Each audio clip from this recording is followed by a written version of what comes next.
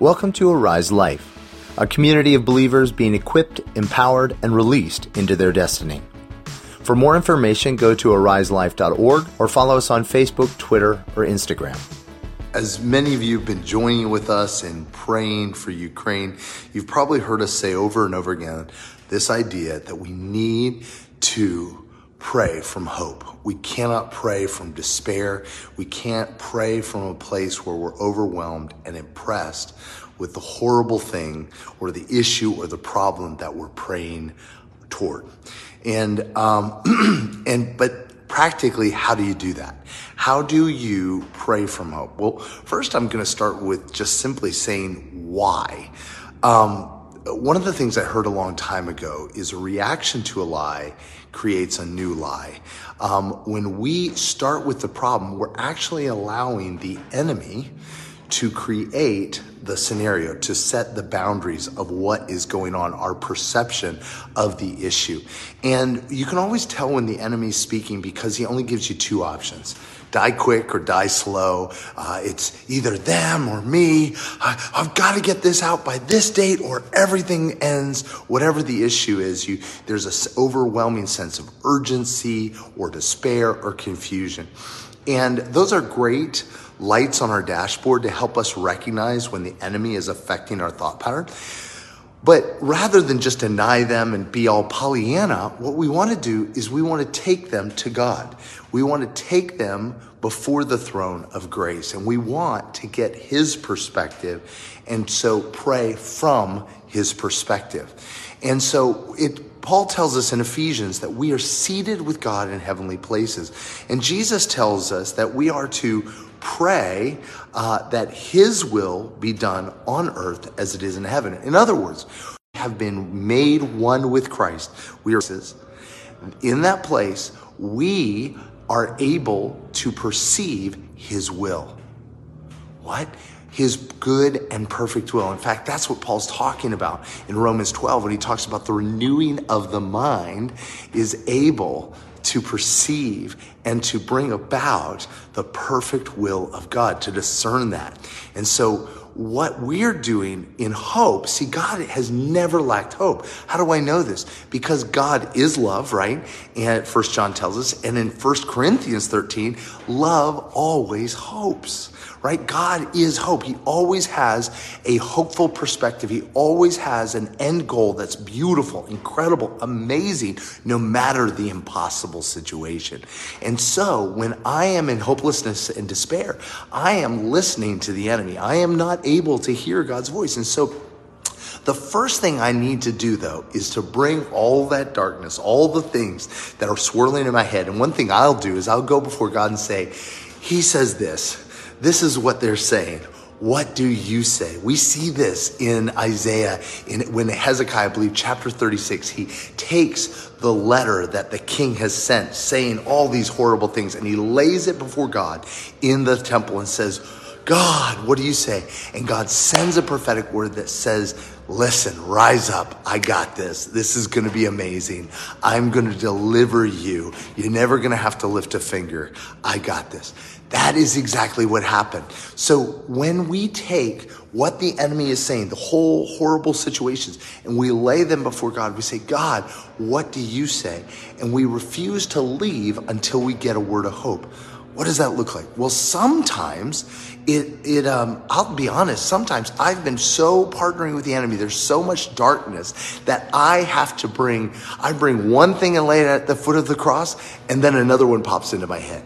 And so I lay another one at the foot of the cross. And then I get another one and and so I've done this one time. I did this. I counted 19 times. I had so much garbage in my mind but then I got through to a place of hope. God is so good. God is so incredible. And he is the one who strengthens and encourages us. He is our source. And so when you've broken through to that place, suddenly peace arises in your heart. And you're then able to, from a place of hope and joy, begin to say, God, what do you want to do? Show me your creative solutions. One person wrote today that as they were praying for the Russian armies, that they prayed that they would get dysentery and not be able to fight. Well, that's an amazing God solution. Wow, that they would suddenly just be unable to fight. Wow. So God gives God's solutions to situations, right? He creates, when the enemy says, there's no way. Again, you can tell the enemy's talking because it's absolutist. No way, it's over, give up, lay down and die. And so when we get that hope, we can begin to see the creative God solutions to situations and problems and call them forth and begin to agree with God for those. And guess what happens? Naturally then, supernaturally, we begin to perceive things in the environment that we couldn't see before. When we see despair clouds our mind and causes us only to see the things that are in line with despair. But when we start to see with the eyes of hope, options start appearing, things that we were blind to. Why didn't I see that before? Start showing up. And so, guys, God is good. God is good.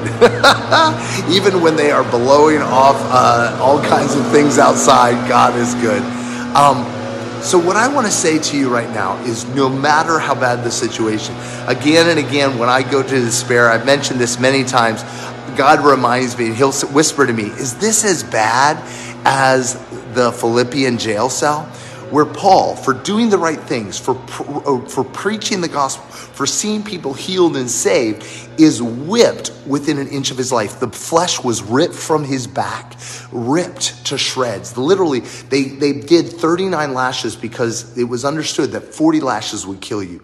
Then they threw Paul and Silas into a pit, into a hole where there was refuse and there was human excrement and disease with all these raw open wounds in the deep darkness, couldn't see anything, would have no way out, right? This is where he probably expecting to die there. And in that place, what did they do? They pressed through to hope. Hope. This is what happened. They pressed through to hope. And in that place of hope, guess what happened?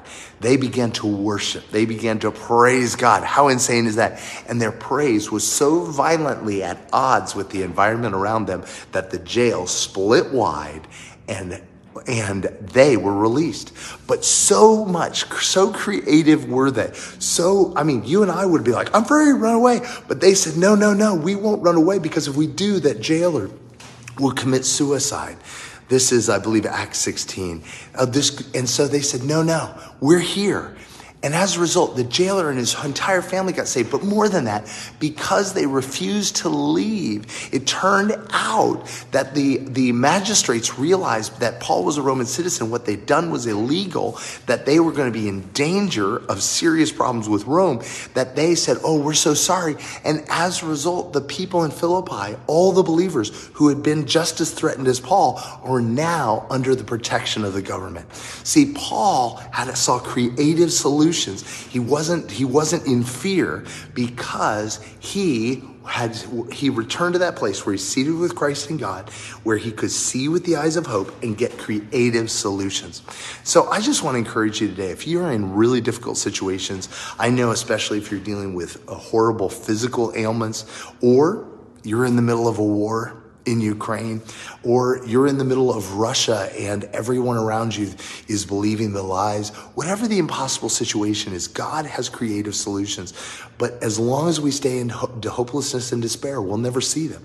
So I want to welcome you up to the place where we are seated with Christ and God, where every solution is, where every bit of every breakthrough is available, where we can then see what he sees, see his desires, his will in the earth, and begin to partner with him and see it come to pass. I hope that makes some sense. I hope that's helpful. Again, I've been wanting to get on here for a long time to share this with you.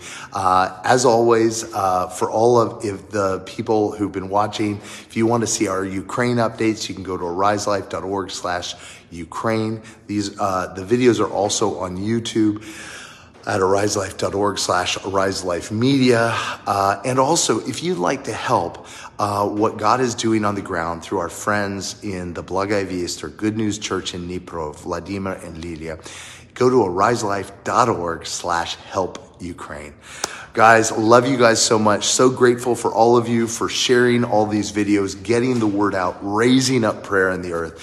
Listen, this is a great place. If you have some testimonies from the last 40 days, personal testimonies of how God has changed your life by learning to pray from hope, we'd love to hear it. This would be a great place to post. Let us know. Guys, we love you guys so much. We're so grateful for you guys in this journey. Have an amazing, joy-filled, hope-filled day. Take care. For more information, go to ariselife.org or follow us on Facebook, Twitter, or Instagram.